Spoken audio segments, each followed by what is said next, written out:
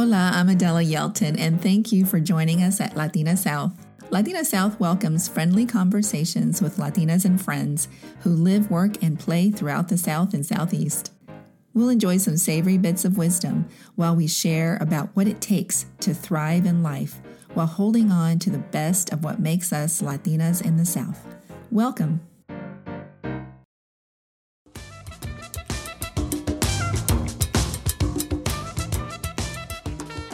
Just because I'm an immigrant, just because I'm a woman, just because I'm half Afro-Latina or half Malay, I can still do it.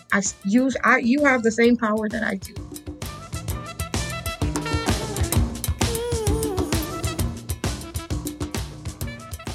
Today we welcome Ish Gale. Ish serves as the Senior Director of Operations at the Georgia Hispanic Chamber of Commerce.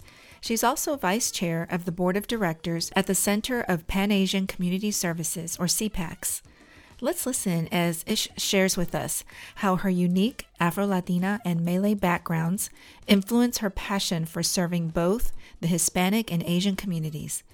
She also reserves a special place in her heart for AME, a program which educates, motivates, and empowers Latina entrepreneurs at the Chamber.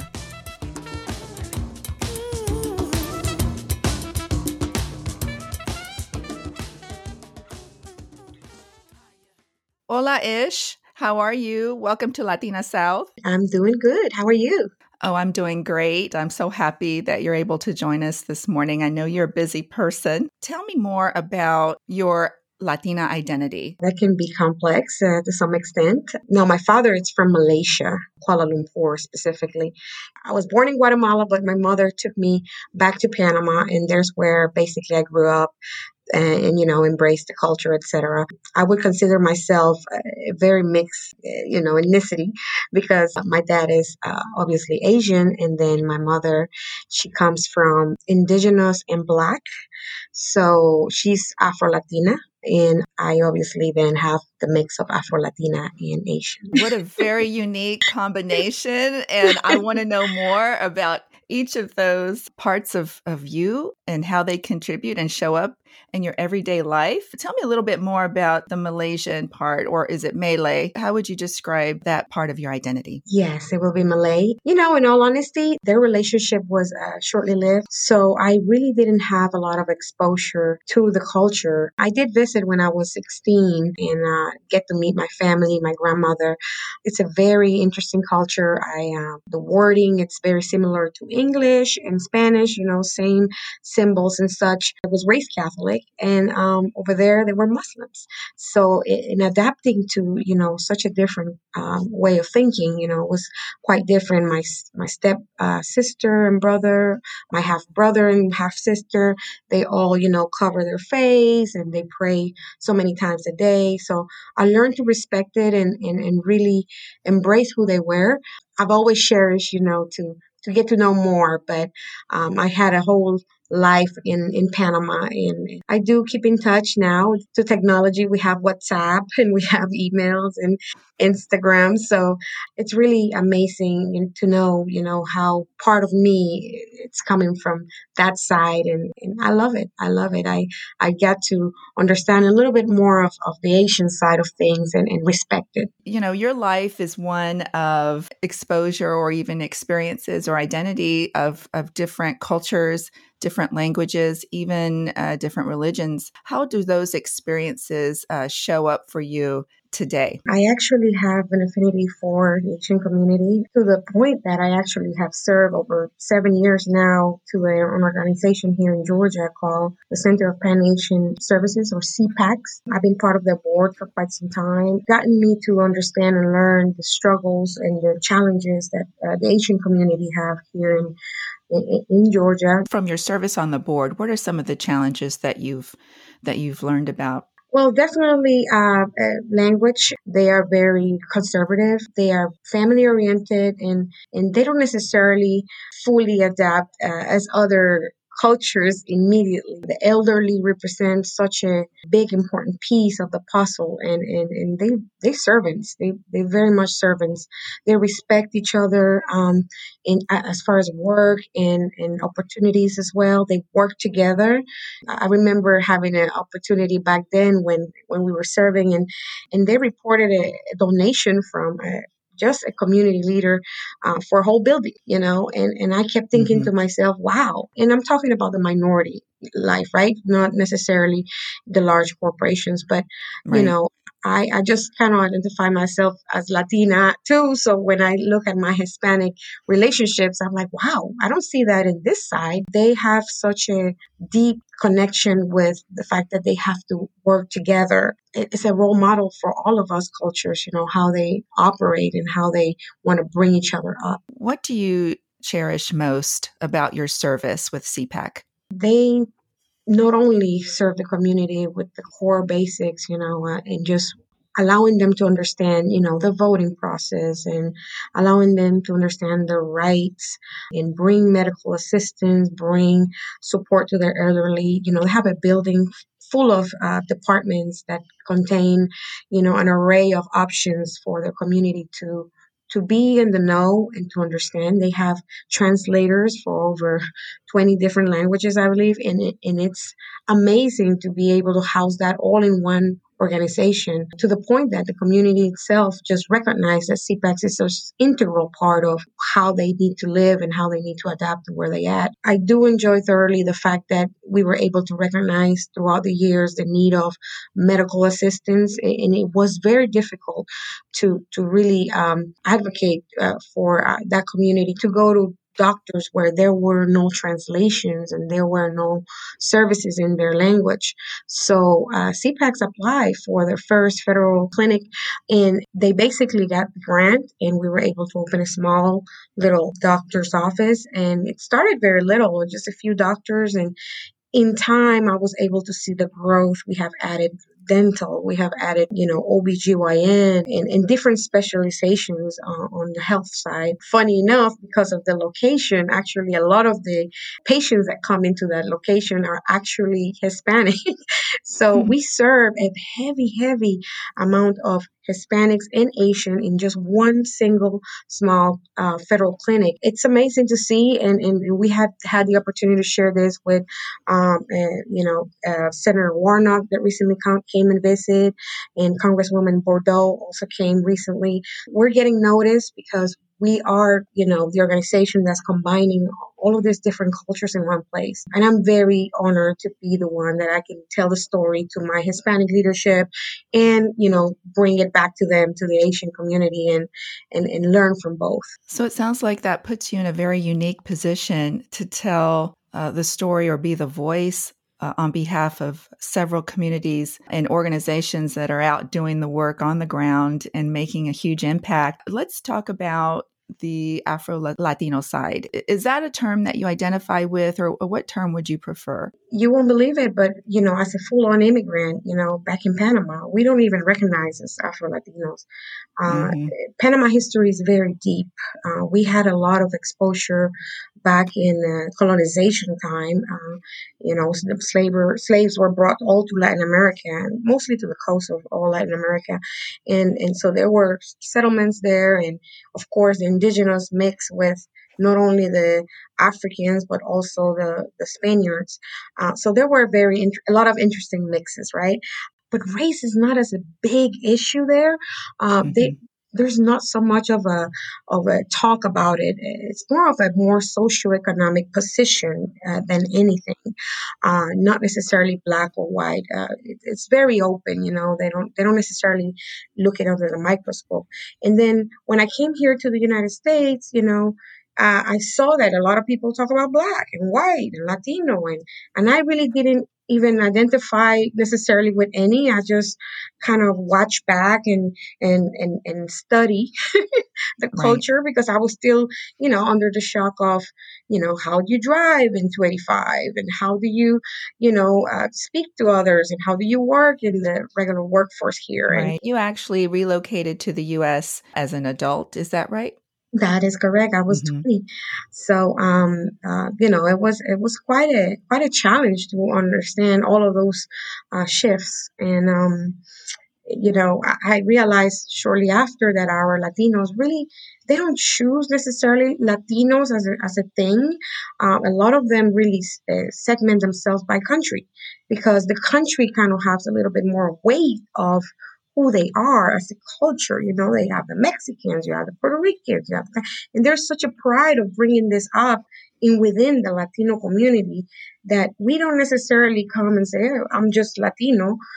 We have Hmm. to actually mention the country to to really identify ourselves and position ourselves as who we are in the United States. It is interesting to hear your perspective. You mentioned experiencing shock or what we call culture shock when Mhm. you relocated to the US as an adult. Race was one of the elements of that. Well, and you mentioned also driving on 285, which, by the way, for our listeners who are not from the Atlanta area, 285 is a highway loop that goes around the city, and there's so much traffic on there that it can be scary to drive on there sometimes. One of the things that did, really scared me was to drive in Atlanta because I wasn't used to necessarily all the news about what's happening in traffic and just listening to, accident in here and accident there. And, it just formed this idea that, it was very unsafe to really drive, period.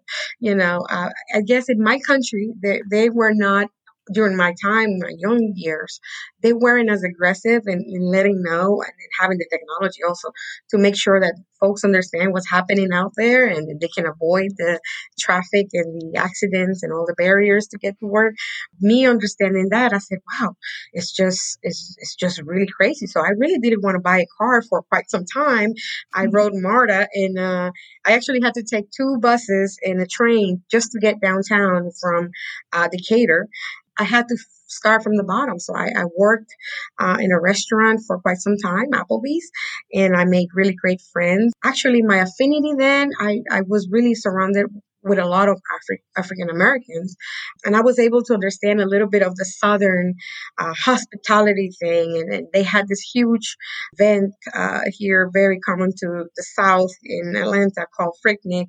And, there was a lot of conversations, and I'm like, oh my gosh, this is really what's happening. People would invite me to come over and eat and just openly, it was not the city environment that I expected, but I did learn to adapt to it and made really great friends from since I came here. And it was a challenge at first, the language, the way I pronunciated words and trying to adapt to the new me.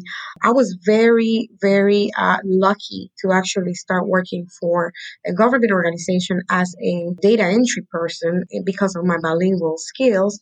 And I think that that really made a difference. As an immigrant, you're basically handicapped if you don't have the language to integrate successfully to any society. And that was really the key for me to get jobs that would allow me to grow.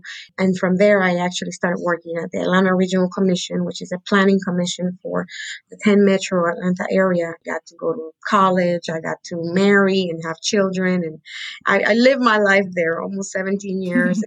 I am forever grateful for the opportunity they gave me, and they stay in my heart. You mentioned being bilingual. You saw that as an opportunity and you seized it as an opportunity to grow and develop. And let's talk a little bit more about your educational path. You actually got your degree later in life. When did you decide that you were going to go back to school? I actually was working for the Atlanta Regional Commission when I made that decision. It was the moment where I realized that everyone in the building had intelligent comment about specific processes. And while I was doing the processes, the legwork for all the data crunching, and maybe I was actually managing the database for them, I realized that I needed to be a little bit more versed about what I was talking about. I needed to measure up to my peers. If I can be completely honest, I realized that also my children needed to have a model to go by. When I actually went to school here in Georgia, I saw myself and I listened to all of those prepared individuals and how far they have gotten because of school. And I didn't have a real excuse about the language. I speak English. So I said, what is really holding me back? to take that chance. And really and truly, a lot of the work that I did, it was related to the career that I chose, which was in technology and computer science. So I got to really understand a little bit more of the work that I was doing at the time, and it all fit together. This is something I can do all the time.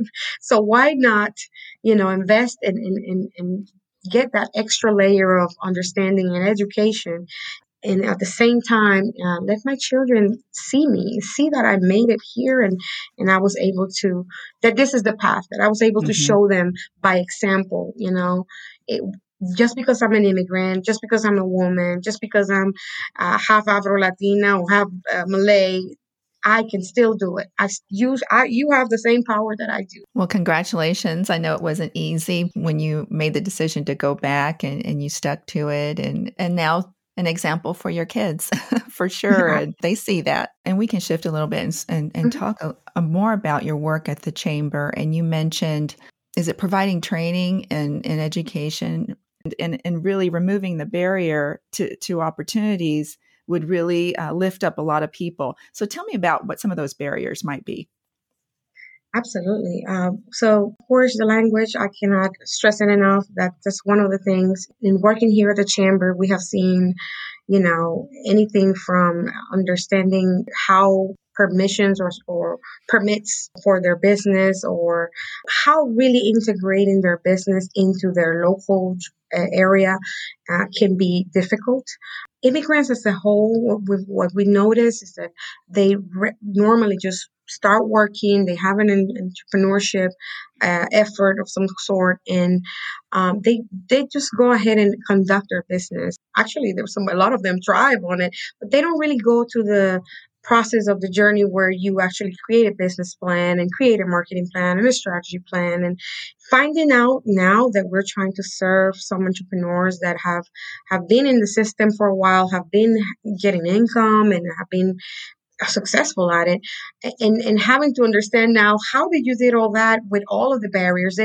When we bring the business plan and a conversation, or the marketing plan conversation, they really know some of it, some of the elements of it, but it's different from where they come from. So they used to other set of rules from their countries, and they Mm-hmm. just came here and just developed and didn't really took the time to understand how it works here.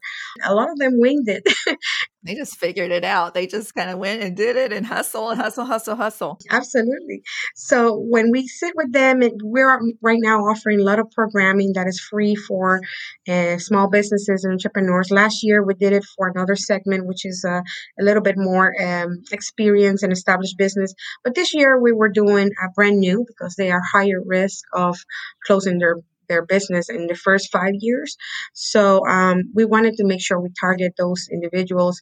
And what we have had to do is literally separate our classes, because we had a segment that knew English and had some formation education in their country. So they were going to adapt quicker to some of the workshops and the business education we were offering. And then we have this other segment, which are the women, Latinas, like the fastest growing segment, entrepreneurs right now in the country. Mm-hmm. And they rather take these classes in Spanish. They rather take it easy. On top of that, a lot of them took a toll with the COVID. They had Mm-hmm. to, if they have professions of any sort, they had to leave them and stay home with their children, and start working in something else so they can watch their kids while we were in quarantine. So a lot of them have great ideas, have the entrepreneurship soul, but they do need to be walked and guided a little bit more slower than others, because their understanding, it's a little bit, they have to wiggle, I guess, so much more. Mm-hmm. They have all of this multitasking to do, family, etc. So the barriers are different from different segments. The women have all these barriers. Men, really and truly, they just work all day, and it's really hard to get them in a room to teach, to learn something new, because they are working all day. So we have Mm-hmm. to find ways to network with them. Actually, our next orientation for the chamber, we will do it for the first time in a location out there in a mall that is primarily Hispanic. It's called Plaza Las Americas. And for the first time, we're going to do it all in Spanish because a lot of the small businesses don't even know that they have resources through us. We need to make sure that that segment understands, yes, we're here, we speak your language, and they will allow us to then understand what things we need to provide feedback to other organizations. Something as simple as creating a business from scratch. It's different from City of Atlanta to Gwinnett to full. It's different in all Mm-hmm. municipalities, and that's something that is not clear for all. They all say, okay, well, I want to open this and let's just do it. I'll cook the food and you sell it. It's really interesting to see. We definitely need to be there for them. Of course, there's other heavier barriers such as immigration and Mm-hmm. transportation and access to connectivity, technology, the digital divide that exists in our community. So healthcare, yeah, exactly. So it all comes to a boiling plate where we need to look at holistically at the entire region and say, what are we doing about creating services that are inclusive to all? You can go to many websites from local government, and some of them have Spanish, some of them don't. Some links are broken. Some of them have staff that speak Spanish, some of them don't have staff that speak Spanish. Mm-hmm. So if someone calls about unemployment, we really have to rely on a close network of members that work with us that we know they're bilingual. Because if we were to send them to Department of Labor, for example, it would be such a hurdle just to get to the one person that can explain and really walk them through, what's happening and what are their rights and benefits throughout this pandemic. So we've seen a little bit of everything. So it sounds like with the Georgia Hispanic Chamber, the needs of the people that you serve, you're trying to meet people where they're at, and those needs might be different than other kind of traditional chambers. And so you guys are making adjustments to meet those needs, thinking holistically, working with other organizations to the extent that you need to bring them in. That's a heavy load. I'm glad you're there to help lead that. And you mentioned Latinas in business and being the fastest growing segment. I mean, I know we've seen firsthand the impact of this past year, COVID and the pandemic on Latina women specifically because they are, for a lot of different reasons, primary care providers or have to make adjustments that maybe other segments of the population don't have to. But we're still moving forward in spite of, right? In spite of, what would you say about Latino women business owners in general? We are definitely a special breed. We bring that flavor to the table where we know that we are used to somewhat a difficult life, I would say. Not all in every story, but all Latinas have been through some sort of transition that is heavy, either family oriented or, educational or from work experience, because we have lived a path that somehow, we've been stereotyped or we've been judged to some extent. And I think that Mm-hmm. that had made us so much stronger and resilient. Right now, it's our time, really. We have what maybe a person that is not a Latina, and I'm not discounting the fact that women overall, we all experience different things and somewhat similar challenges too. Latinas, what I've seen from all encompassing the chamber work and other organizations is that they have that fabric of strength. They're resilient. We are very resilient and we're willing to adapt and learn and embrace that change because we're used to constant change and constant challenge. Even within ourselves, our chamber, we want to be more intentional about that change. Look at the speakers we have, look at where we're taking these events, what languages are we using, where and when, what are women needed. We have an actual group. It's called EMED Women's Committee, which stands for Educating, Mentoring, and Empowering Women. They all have children and they're professionals, and some of them are entrepreneurs that are doing a lot of marketing work, and they're putting ourselves out there every day on a podcast, on a Facebook Live, and teaching others. Having the strength of all of these women in one group and just being able to work and look in a strategic way. How can we continue to grow and make sure that our women are educated and they continue to be empowered and find the resources that they need to continue to grow? It's such a special task. So we're excited. I applaud all Latinas out there. So thank you so much for asking that question. I'm very passionate about my Latina women. Well, I definitely hear it in your voice. And thank you for the work that you do and the leadership that you provide, not just with the Chamber, but with also CPAC and other organizations where you choose to spend your time. And I am going to agree with you in that the time for Latinas is now. Opportunity for leadership in organizations such as yourself. I would love to see all Latinas more and more and more. Ish, what words of wisdom would you like to share with our listeners? The main one would be embrace change. Change will happen. A lot of us, especially women, Latinas, professionals or entrepreneurs, even immigrants as a whole, we are so afraid of change and we fear that we won't be enough or develop enough to be different and do the right thing. But I would say just don't be afraid. Embrace change, because change is what really uplifts us and really empower us. We will not know what's in the other side unless we actually go through the process and understand the process. And don't be afraid to fail. Bring new ideas. So long you work hard and are open to learn the new structures, the new profession, the new opportunities, you can just say that at least you try. It may look different. It may sound different. It might not be what you're used to. But once you immerse yourself, if you're willing to work hard and learn and adapt, you will be successful in anything that you choose to do. How can we best support you and your work? You can reach out to the Georgia Hispanic Chamber of Commerce. Anyone who wants to become a member or want to understand a little bit of what we do can reach out to us.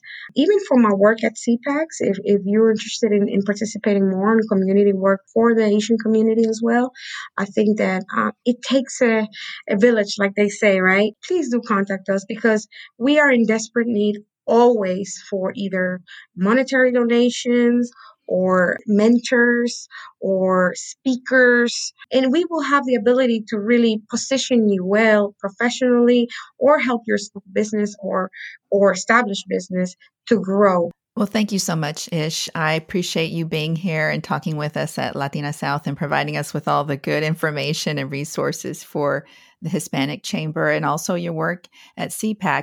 And well, thank you. I look forward to following you and your success, Ish, because you're still going. Absolutely. Well, thank you so much. You're very welcome. Thank you for having me. I appreciate the opportunity, and anything you need, we're here. Take care. Thank you for joining us at Latina South, and thank you to our sponsors, She Lends Consulting and Mark of the Potter. And thank you to the OGs who allow us to use their music in this episode. The music is called Higher, and you can find a link in our show notes. And thank you to the people that help this show happen behind the scenes, especially Jennifer Hutchison on social media. Hasta la próxima. See y'all.